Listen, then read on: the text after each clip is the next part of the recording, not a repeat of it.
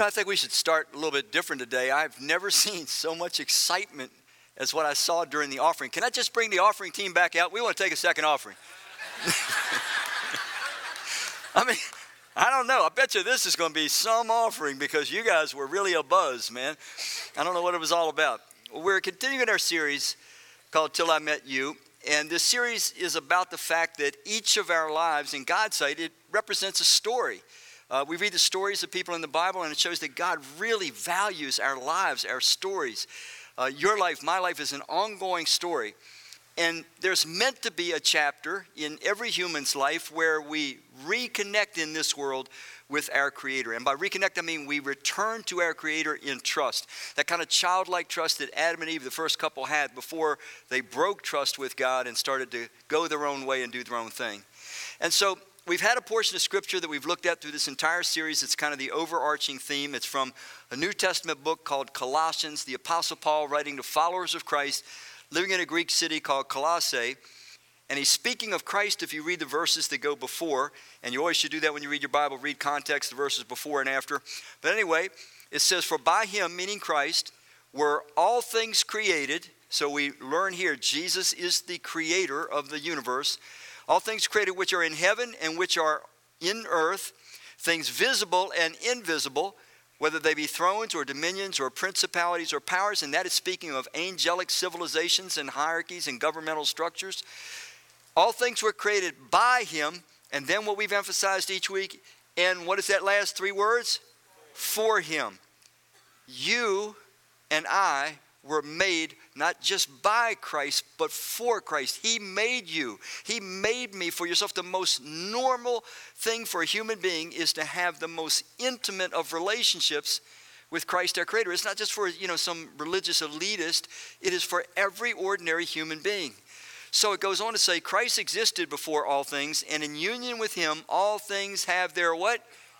Proper place. My life finds its proper place. I find harmony. Everything starts to sync together in my life when I order my life according to his word and his will. So we've emphasized that during this series, we wanted to carve out this time, take this opportunity so that each of us could actually put into writing our own story. And each week we've collected more and more of these, and reading some of these has just been really extraordinary for me. But, I asked you last week, and so I'm not catching you off guard when I do this. Even though many have written their story, there are still some that have not. And we showed you the pattern of the story. It goes like this. What was my life like before Christ? Who was I? What was I like? How did I come to Christ? And then finally, my life since trusting Christ. It's real easy. It's real easy, 3 chapters. We have this modeled, by the way, 2 different times by the Apostle Paul in the book of Acts. So, here we go. Now, mind you, lots of people wrote theirs out and turned them in. How many in here, though, of you guys have still not written out your story? Let me see your hands. Hold them high. Oh, you're such bad people. What I've said each week, all kidding aside, if you do this, I guarantee you're going to find it to be a very valuable, enriching experience. There's something about sitting down, getting alone with God, thinking through your life, and then taking a pen and actually writing it out so you can see it with your own eyes. That's value number 1. It's going to kind of solidify your own spiritual journey and experience. Value number 2. This will give you a tool that God will give you an opportunity, particularly if you pray for some, he'll give you an opportunity where you can share your simple story with another human being. And it just might be one that transforms somebody else's life. These stories of people we read in the Bible, they still go on transforming lives to this day. So we have this week, and next week is the end of the series. Please, just take the time. One little sheet of paper. I'm going to show you how short it can be. I'm going to read you one of our folks that turned in their story this week. Her name is Amanda. And when you turn these in, you can choose to have it anonymous, or you can say, hey, I don't want mine read, or whatever it is. But anyway, here's Amanda's story to show you how short you can make it. Look at that. It's not even a whole sheet of paper. Here we go. Amanda starts. She says, I was sexually abused by supposed trusted adults in my life. And then I gave myself away just to feel real love. I became a people pleaser, never feeling I could do enough to truly be loved. I found myself pregnant 3 months after graduating from high school. I remember being looked at, this part is very important for where the message goes today. I remember being looked at so differently by peers and family members. I even began to hate myself. I was so hurt, lost, and confused. What I had done would change my life forever, and I was afraid. I didn't know what to do.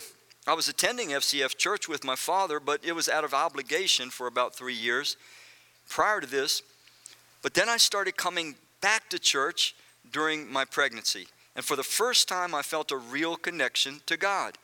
I had finally realized that I had put myself in a situation that I could not figure out on my own. I needed Him. So here you see her before, you see her turning, where she gets back to Christ. She says, now, I thank God for that pregnancy. My life was in fact forever changed. I look at my children and I understand the love He has for them and me. I am still a young Christian working toward becoming a true disciple, but I know my worth is found in Him. I'm a daughter of Christ despite my past. Keep that in mind as to where this message goes today. She was shocked kind of by the way her peers and even her family categorized her when she had the pregnancy. But now she's got a new identity that she's internalizing. I'm a daughter of Christ despite my past. I continue to work hard alongside Christ. Together we're chipping away at my sinful nature. I now happily attend church every Sunday. I've made connections and friendships here, joining various growth groups and serving in different areas in the church. And now I want to be a joy and a light to all those I meet, but no longer to fill me up with love, but to fill them with the love of Christ. So here's Amanda's story. It's short, and yet it's very powerful. And like I say, if you don't write it, you probably won't be able to share it when the opportunity comes. And let me go further. If you pray for God to give you opportunities, just the right person, just the right time to share your story, I guarantee you He'll give you those opportunities. And you might be shocked to see how just your story, the activity of God in your life, starts to work in the heart of another person. Well, today's story from Scripture, we're going to turn to the Gospel of Luke in the New Testament. And if you would turn to page 1167 in those Bibles that are near you on the chair, or Luke chapter 7, we're going to start in verse 36 and go 36 through 50. And the title today is, Till I Met You, I Was So Despised. We're going to meet a lady that was categorized and condemned by people of her day, and yet she was accepted and affirmed by Jesus at the same time. So it's Luke chapter 7, and we'll start reading in verse 36. Now, as we go through these verses, I'm going to stop at times, do a little bit of explanation, and then we'll go on. So here we go. It says, now one of the Pharisees, these were the conservative religious leaders of Jesus' day. They were considered the elite authorities of God's work and will and ways, and yet we'll see they were really not familiar with God as He actually was. It says, now one of the Pharisees asked Jesus to have dinner with him, so He went into the Pharisee's house and took His place at the table. Then when a woman of that town who was a sinner learned that Jesus was dining at the Pharisee's house, she brought an alabaster jar of perfumed oil. Let me pause again. Now when it says a woman of the town comes into this dinner and that she's a sinner, we read the words and we're like, everybody's a sinner, so what? It meant something different in those biblical days. A sinner was someone who didn't even attempt to try to keep the Mosaic law. In other words, the Jewish scriptures of that day. This was a person who just felt, I'm not worthy. I'm not even going to try. Why should I try? Because I'm never going to succeed. I'm never going to be acceptable to God. So she probably didn't go to synagogue. She probably didn't apply the appropriate sacrifices when she sinned. She didn't observe the festivals and feast days, the law in any way. When you didn't observe or try at all in that day, you were labeled, you're a sinner, which meant, you're kind of condemned. You're almost beyond redemption. So that's the significance of that term that's used there. She was just not any run-of-the-mill sinner. So she comes into this dinner uninvited, and she's verse 38, as she stood behind him, meaning Jesus, so she's standing behind Jesus, at his feet, weeping, she began to wet his feet with her tears, and she wiped them with her hair, kissed them and anointed them with perfumed oil. One more pause. Now, when we read this as Westerners, it's a little confusing trying to get what was going on here. How many of you, when you eat a meal, typically you are sitting in a chair and a table is in front of you? Can I just see your hands? Okay. So your feet are under the table and the table's in front of you, you know. In this thing it says this woman comes in and she's behind Jesus and she's weeping on his feet. And the Pharisee evidently sees this notorious woman come in, but Jesus doesn't seem to be initially aware. And so we read this as Westerners, and we're like, well, how did she get on the floor under the table? Was she like crawling around? It's a weird picture. How did she get to Jesus' feet? And yet she's behind Jesus. Well, here's the solution to that. This is the way they typically ate in those biblical days. Do you see how they're kind of leaning on one elbow and their legs are out where? Behind them. There's the picture. This woman would have come in behind Jesus. She's weeping on his feet. She's wiping it off with her hair. She's got this perfumed oil that she's putting on his feet. So Jesus would not at this point have even necessarily looked at her. So that's how this thing happens. Now let's go on. So now you've got the picture. Verse 39. Now when the Pharisee who had invited him saw this, he said to himself, if this man were a prophet, he would know who and what kind of woman this is who is touching him, that she is a sinner. So Jesus answered him, Simon, I have something to say to you. He replied, say it, teacher. So now Jesus is going to give a little parable, one of those powerful little teaching models that Jesus used, a little parable to Simon the Pharisee who's disgusted that Jesus is allowing this woman to touch him. He says, a certain creditor had two debtors. One owed him 500 silver coins and the other 50. When they could not pay, keep that in mind, neither of them could pay, he canceled the debts of both. Now, which of them will love him more? Jesus asks Simon. Simon responds, I suppose the one who had the bigger debt canceled. Jesus said to him, you have judged rightly. Then turning toward who? Up to this point, Jesus has not looked at the woman. This is really powerful if you get this in mind. He's just been looking. The woman's still weeping, wiping his feet with her hair, putting the perfumed oil on. And he's having this discussion with Simon, the proud, arrogant Pharisee. Now he turns and looks at the woman, takes his eyes off of Simon, the Pharisee, but he's still talking to Simon the Pharisee, but he's looking at the woman. Keep that in mind, that mental image in your mind. So let's pick up again. In verse 44. Then turning toward the woman, he said to Simon, so he's looking at the woman, but he's saying to Simon, do you see this woman? I entered your house. You gave me no water for my feet, but she has wet my feet with her tears and wiped them with her hair. You gave me no kiss of greeting, but from the time I entered, she has not stopped kissing my feet. You did not anoint my head with oil, but she has anointed my feet with perfumed oil. Now pause one more time. What was this about? These were common customs of the day. This is the way you showed politeness, common courtesy to a guest. Simon the Pharisee invited Jesus, who was known to be a teacher, a rabbi.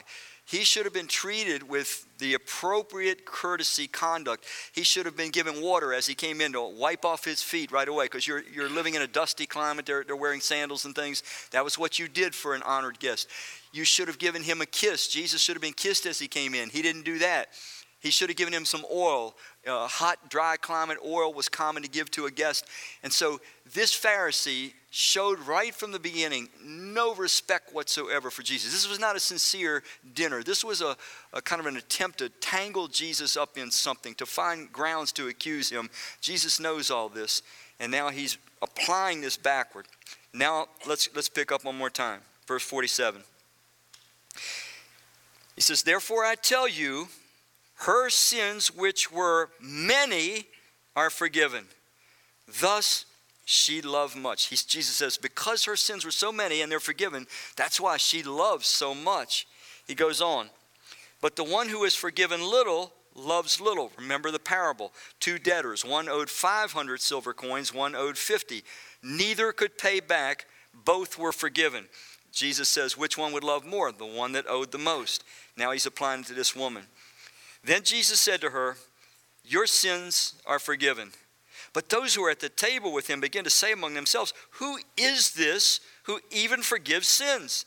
And he said to the woman, your faith has saved you. Go in peace. It's an amazing picture of what the revelation of God is really like. This is the true image of God being exposed to human beings. This Pharisee, who had spent most of his life studying the Old Testament, probably had it memorized, who scrupulously tried to keep all the rituals and ceremonial laws, taking his animal sacrifices at the appropriate times when he sinned and so forth.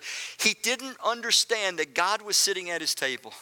He didn't understand that the person that he had set up to insult and catch in some kind of a religious theological argument was God the Creator himself. You must always incorporate that when you're reading the Gospels, that these people are meeting God in the flesh. And the truth is, this guy, this Pharisee, this religious guy, this guy that was saturated with Scripture didn't like God when he had him right there face to face. Ironically, this woman who knew probably very little, if anything, of the Scripture, who didn't even try, she felt, it was an impossible thing. She could never earn approval with God, so she didn't try. Interestingly enough, she liked God when she met him. She seemed to understand him way better than this religious guy. And she gets the affirmation. She gets acceptance. Even though this woman was categorized and condemned by the people of that day, particularly the religious, she's accepted and affirmed by Jesus, who is God. And this is a big thing because Jesus came to reveal this is what God is really like. This is the full revelation of the heart of God. Why did he do this? Because he wanted to bring human beings, all human beings, back into a trust relationship with himself. That if he would reveal what he's really like, that his almighty power is always bridled by unselfish devotion and love to those that he created, that he would win back the trust of some of us. But here's this woman, categorized and condemned by people of her day, and particularly the religious people. And she finds herself given these words of Jesus. He says, daughter, your faith has saved you. Go in peace. Now, what do we know by these words? And Jesus says to her, your sins are forgiven. Why did this woman show up? Where did she get the audacity to come to this, this dinner uninvited? And the dinner of a Pharisee who she knew would despise her, categorize and condemn her. Where did she get the audacity? Well, the only reason she would possibly do this is she obviously was already very familiar with Jesus, familiar with his teaching, familiar with the revelation that he had already been given about God, that God comes into this world saying, forgiveness is available to each and every one of you. Let there be no guilt and fear barrier between you and your God. Jesus came proclaiming, your sins can be forgiven. You just need to be willing to return to him and trust. He's not going to force you. He's not going to strike you down with fear. He wants you to see that he's good, that he's trustworthy, that he loves you more than you love yourself, that he knows what's best, wants what's best, and waits until we return in trust. This woman knew the message. And that's why Jesus said to her, your faith, your trust, it saved you. Why does faith save us? Is it something arbitrary? Could God have made up any kind of condition? All through the Scripture we read, the human beings are saved. They enter back into the relationship with God for which they were created. They're given forgiveness of sins. They're given immortality, eternal life as a free gift when they return to God in trust. Well, why is that the condition? Is it arbitrary? Could it have been anything? No. Listen, it is necessary for us to be obedient to our Creator because that's the only way that life can work. The reason our world is the hellish, chaotic, violent, awful place that it is today is because we're full of 7 billion people who occasionally do whatever in the heck we want. Let's be honest, we all do it. We do whatever we want. And so the only way that the world for eternity can ever be harmonious and people can be safe and loved and valued and cherished is when everybody adjust themselves to God's word and God's will. It's the only way life works. And so when you think about how do you get free-willed agents, whether they're angels or humans, to come to an obedient relationship with God, there's only 3 things God could use. He could use force. He could turn us into robots and just make us do his will, and then everything would be peachy keen and harmonious, but we'd be robots. He could use fear. He could say, if you don't obey me, I'm going to strike you down with leprosy, or I'm going to hit you with a lightning bolt or something like that, but we'd hate him because we don't like to be bullied by anybody. Or he could use faith. He could reveal himself to be so loving, so good, so trustworthy that he wins our trust, he wins our confidence, he wins our reliance, so that we freely and fully follow him forever. That's why the condition of salvation in Scripture, it's always faith. We have trivialized it, minimized it, put it into some kind of weird slogans. And I fear after 35 years of leading churches, I fear there are multitudes that sit in churches like this Sunday after Sunday, packed in, who really, truly don't yet have a real relationship with Christ in their story, that time where they truly turn to their Creator Christ in trust, in faith.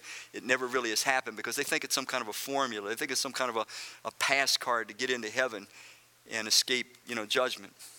Anyway, this woman already had it. Jesus just affirms it right in the face of this guy. But we learn a lot in this process, that even when others categorize and condemn us, that's never the way that God sees us. Here's another verse that just kind of reinforces the attitude of the religious leaders in Jesus' day. It says, both the Pharisees and the scribes began muttering and complaining, this man accepts and welcomes who? Sinners.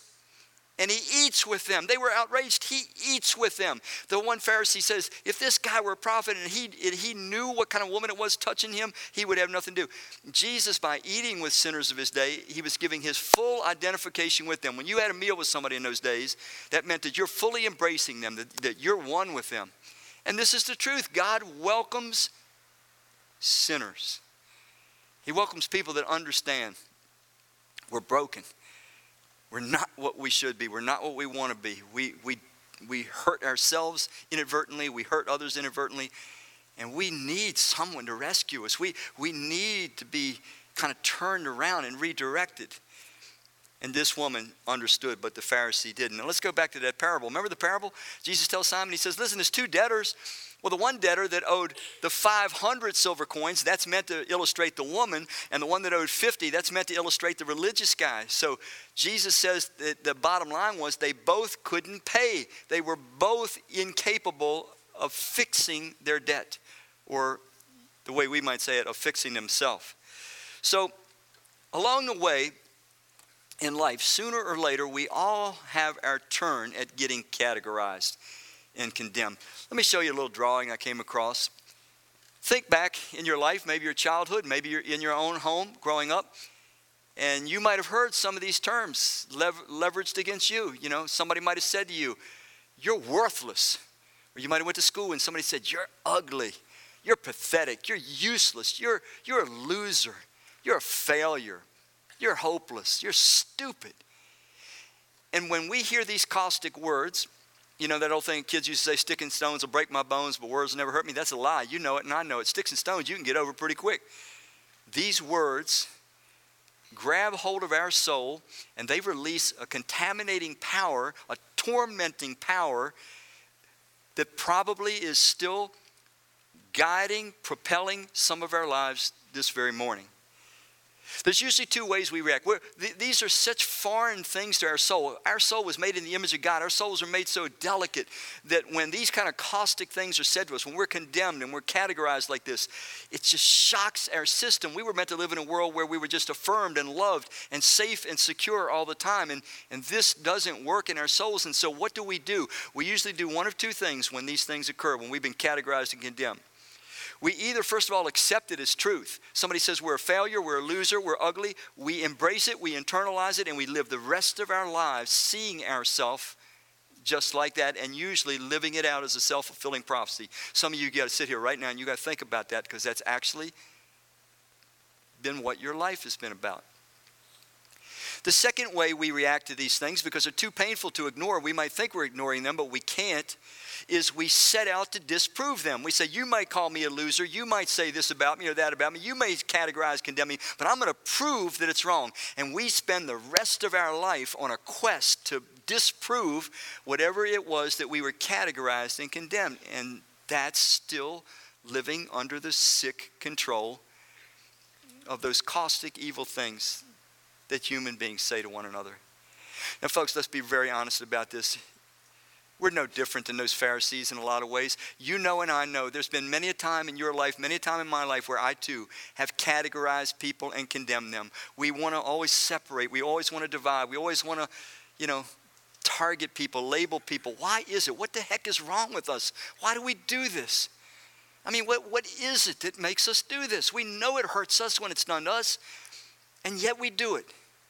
First service, I actually had them do this. How many of you will acknowledge today, you'll humbly acknowledge, yes, I do, I do occasionally categorize and condemn people. Now see your hands? Yeah. Well, I think if we analyze it honestly, the main reason we do it is because we actually haven't clarified in our own minds what is the source of our value.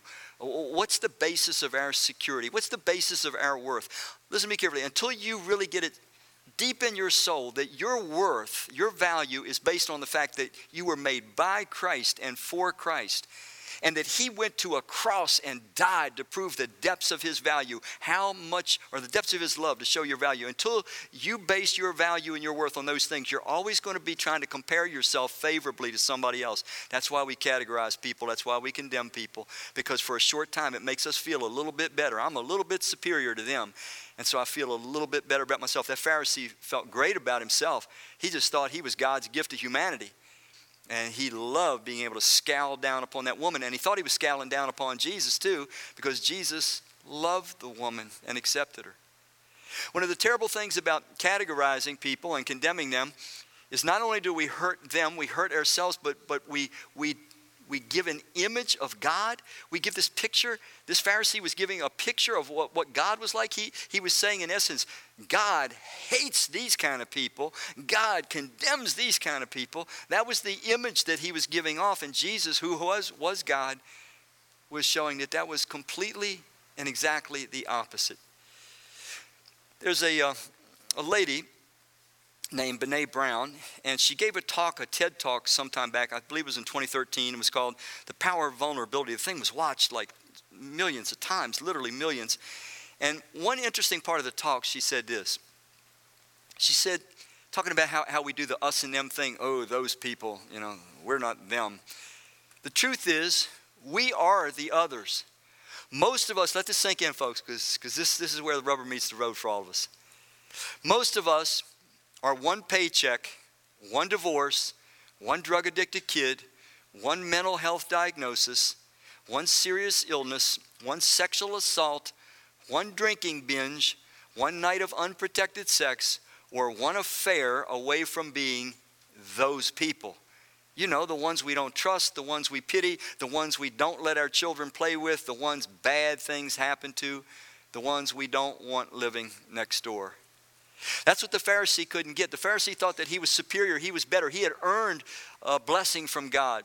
And he didn't understand. In Jesus' parable, Jesus was saying, look, man, you're broke too. You're sick and in need of rescue too. You need just as much rescue as her. Maybe not quite as much, but you're both lost. How many of you know that if I were to challenge this man, anybody know who he is? Michael Phelps. If I were to challenge him in a swimming contest, you would be putting your money, if you were a betting person, that he would win the contest. How many would just say, Randy, we like you, man, but I'm going to bet that Michael Phelps wins the contest. Can I see your hands? You're not going to hurt my feelings. It's okay.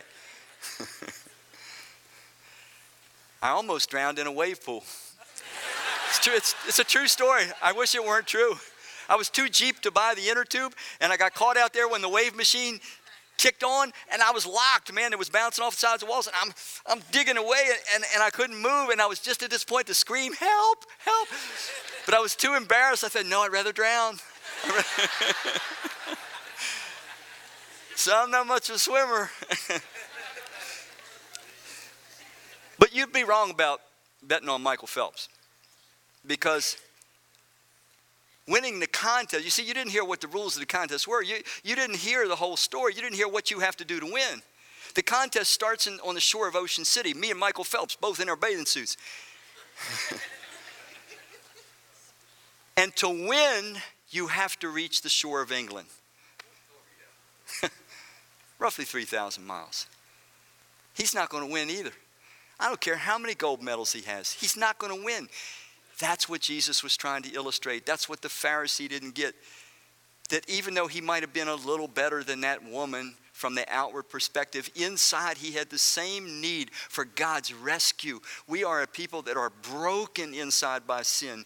We want to do good a lot of times, but we don't do it. Consequently, we can't always control our actions. We need God to rescue us. We need him to forgive us.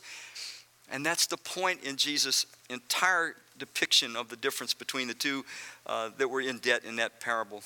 Here's a good description from Luke 18 of the way these guys felt about people and themselves. It said, Jesus told this parable to certain people, yet another parable later on, who had convinced themselves that they were righteous and who looked on everyone, that's a big word, everyone else with what? Disgust. I hate to say it, but sometimes church people do that. We build some kind of a standard like going to church. If I go to church every Sunday, I'm a good person now, and they are bad. They do not go to church. And this is just stupidity, but we do it. So Jesus is trying to say, come on, let's be sensible. Let's look at things the way they are. So when we are categorized and condemned by others, it's not the end of the story, but it's a dangerous trend, and you yourself and I tend to do it too. There's a guy, his name is David Livington Smith. He's a professor, and in a book called Less Than Human, he writes these words. He says, even ordinary people, that's you and I, we're just ordinary, even ordinary people can demean, enslave, and kill other human beings. It all starts with one important ingredient: the dehumanization of the victims. The Pharisee treated this woman like she wasn't a real human being, like she didn't have feelings, like she didn't have hopes and dreams, like she didn't want to be treated with respect and love. Once we dehumanize somebody, once we start treating them like a category and it's something that's condemned, we can do almost anything to them. Smith goes on and says this. He says, thinking about your enemies in subhuman categories is a way of creating mental distance, of excluding them from the human family. It makes murder not just permissive, but obligatory. We should kill vermin or predators. So this thing that the Pharisees were doing and this thing that you and I sometimes do, it's a dangerous thing. It's a dark thing. It's a terrible thing. And the fact that we do it alone should make us aware that we are greatly in need of not just God's mercy, but in his restructuring of us inwardly as human beings. So she's categorized and condemned by others, but she's accepted and affirmed by Jesus. Can you imagine what this woman must have felt? I mean, I have lived this particular scripture so many times. When Jesus fought for her and defended her before that guy, this is a woman who all of her life has had people just sneering at her, and she's been mocked and condemned, and all of a sudden here's God in Jesus, and he's defending her and saying, you're mine. Your trust to save you. Your sins are forgiven. You need that experience personally. You need that. I need that experience to know that the creator of this universe says to us in a very personal way, your sins, those ones you feel so bad about, that you don't feel you'll ever forget, they are forgiven. And your trust in me, your faith in me, it's made you whole. Come on, my son, my daughter, just get up. Let's walk together. Let's rise. We're gonna help you grow and develop and be who you were always meant to be and do what you were always meant to do. Those are powerful words once they get inside of us, and they make us fully human and fully alive. There are too many people that settle in this life. We settle with this life as it is. We settle with this world as it is. And we're not going to change this world as it is, but we can sure as heck change ourselves if we let Christ have his way in our hearts and in our lives. Jesus said this in Matthew 21. He said, then Jesus told them, you can be sure that the tax collectors, I did another message in the series about tax collectors, they were also considered beyond redemption. The tax collectors and prostitutes will get into the kingdom of God before you ever will. He was talking to these same guys, these Pharisees. Why? Why would the tax collectors and the prostitutes get into the kingdom of God before them? Why? Because these Pharisees didn't understand that they needed God's mercy and his grace. The prostitutes, the tax collectors, the hated ones, the sinners like this woman, they did. They understood the need. Last week, I gave you guys this image of those people that get caught in those flash floods. Any of you ever been caught in one of those flash floods in your car? Just curious. You know, you always see them on TV, they're caught in the flash flood, and so where are they? They're up on top of the roof of their car. I don't know how exactly they get up there, but they get on the roof of their car because they're afraid the water's going to come sweep them away, rightly so. I mean, these waters are very fast. If you get caught in the water, it'll just ram you into something. You can't swim against it. But let's just play with that image a little bit for a minute. Supposing that I'm caught in the flash flood and I'm on the roof of my car, and here comes the helicopter. How many of you know Randy Dandy, he's grabbing that rope, man. He's going to wrap it all. I mean, I'm going to secure everything because I know I cannot save myself. I know I need rescue. But let's just suppose Michael Phelps was on the roof of his car. And maybe it's one of those evenings where he was doing some weed, you know? You ever consider that? The man won all those gold medals doing weed. How many would he have won if he hadn't been doing the weed? Anyway, he's on his roof and maybe he's having a good night. He might be tempted to think he, with his powerful stroke, can go through that flash flood current. My man's going to get his head smashed against something. I don't care how strong he is. He's going to die. This is Jesus' point. Why do the prostitutes and the rejects go into the kingdom of God first? Because they come to God saying, I know who I am. I know I need you. I don't know how to live. Forgive me. Help me. Lead me. I'll do whatever you say, Lord. You've shown your goodness and trustworthiness. I'll stop doing whatever you ask me to stop doing. They come humble and teachable. It's the religious, arrogant, stuffy that have a hard time with God's grace. Let me give you one more passage. Shows you something about the way Jesus affirms us. In John 9, something interesting happens. They get this man that was born blind. Jesus heals the guy. And the Pharisees find out that Jesus healed this guy on the Sabbath day. He was not supposed to do anything in their mind on the Sabbath day, even though he's God who created the Sabbath day. Another story, another message. Anyway, they brought the man who used to be blind to the Pharisees, these wonderful religious leaders.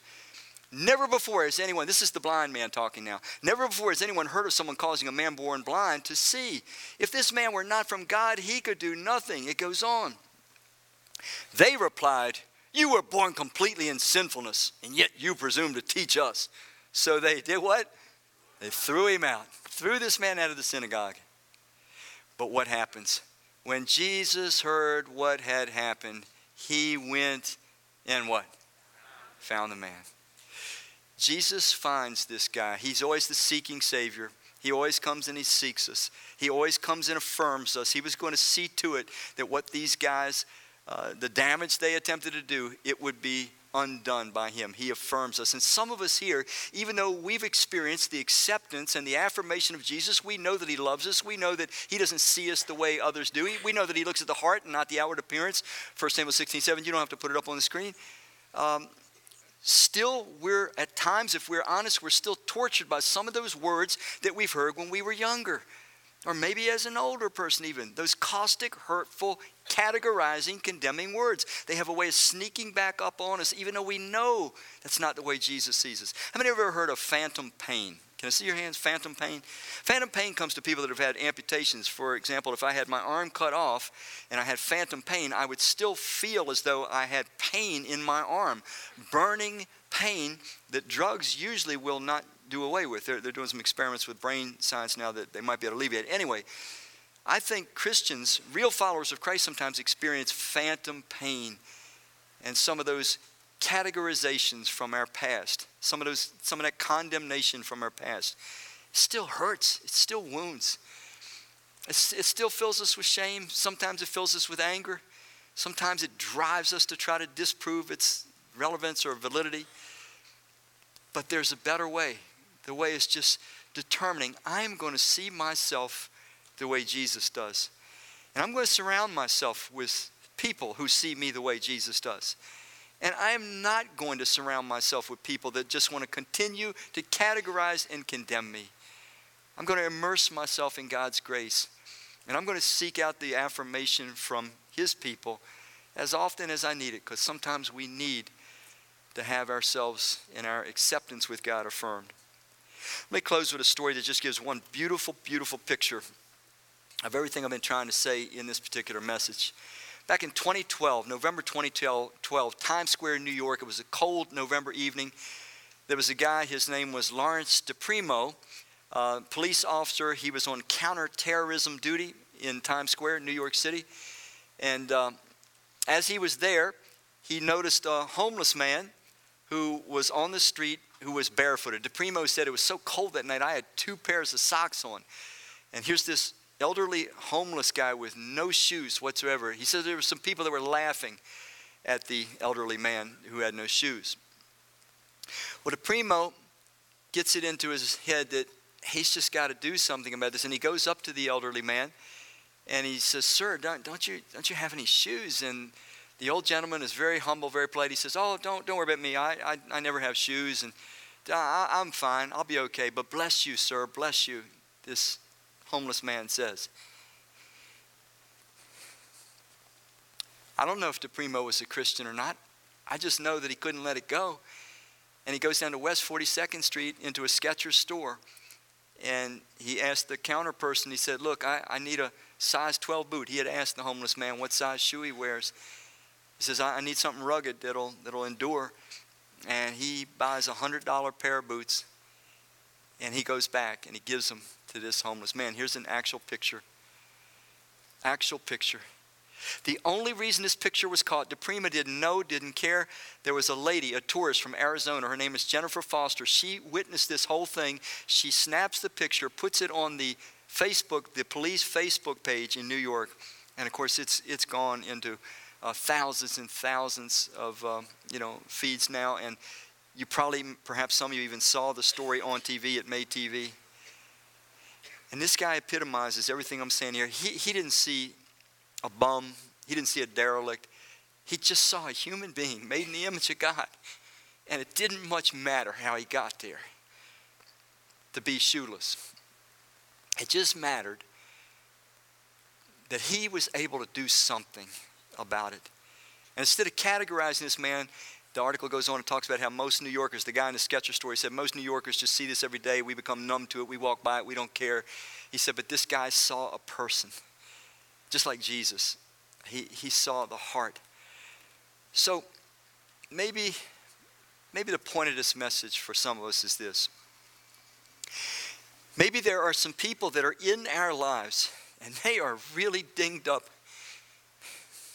They've been categorized and condemned. Maybe you know about it, maybe you don't, but you know there's something there. You know there's an edge to them, or you know there's a painful component to their life. And maybe Jesus wants to communicate through you to them that they matter, that they can be acceptable, that they can be forgiven, and they can have the fullness of life in God's kingdom. Maybe you and I are passing them by, or maybe we're even categorizing them. But now God's saying you gotta see what you haven't seen before. Some of us, we're the ones still. Maybe even though we've trusted Christ again, reconnected with God, we're still being driven to disprove one of these categorizing, condemning terms that we've received into our soul, maybe when we were just young kids, and we're still fighting to disprove it. Or maybe we're balled up in that fetal position and we're just fatalistically accepting. Somebody told us we're a bum. Somebody told us we're failures. Somebody told us we're worthless. We're no good. We'll never be any good. And we're just accepting that. You'll never be loved. You're ugly. And you're just living with that still in your soul. You can absolutely end that. Starting today. Yes, you're going to have to go back for affirmation, like I said. But starting today, just say, man, I'm going to walk out of here and I'm going to see myself the way Jesus sees me. He really, really cares about every detail of your life. He knows who you are. He knows how you got to be who you are. And he stands ready to turn your story around. And many of us can say, he's changed my story. And some of us, he still wants to do that. Maybe there's one or two here, maybe more. And you've been trying to figure life out for a long time. And you know today, you can sense it, you can feel it in your soul. The living God is here today. He is calling you, come follow me. And somehow you know that's the answer that you've been stumbling around looking for. Will you put your trust in Christ and become his follower this day? Let's pray. Father, we know your Spirit is here and active. We pray that you will just wrestle with their hearts until those eternally good things occur. We ask it in Christ's name. Amen.